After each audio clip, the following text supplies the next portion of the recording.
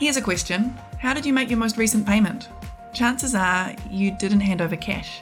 It's likely you did it on your phone, and possible even that the experience was so embedded that you didn't really consider it a financial transaction. Believe it or not, users are looking for convenience more than value. Users want the financial services to be more proactive. More and more financial services are reaching customers in new ways. And as traditional banking is being unbundled and rebundled, the options and the client needs keep growing.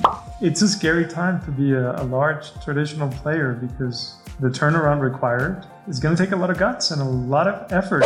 But don't be scared, be informed. Join me, Katie Janos-Small, as I interview digital financial leaders about how traditional banking is being remastered for a new era. This is Banking Remix, the new podcast from Veritran.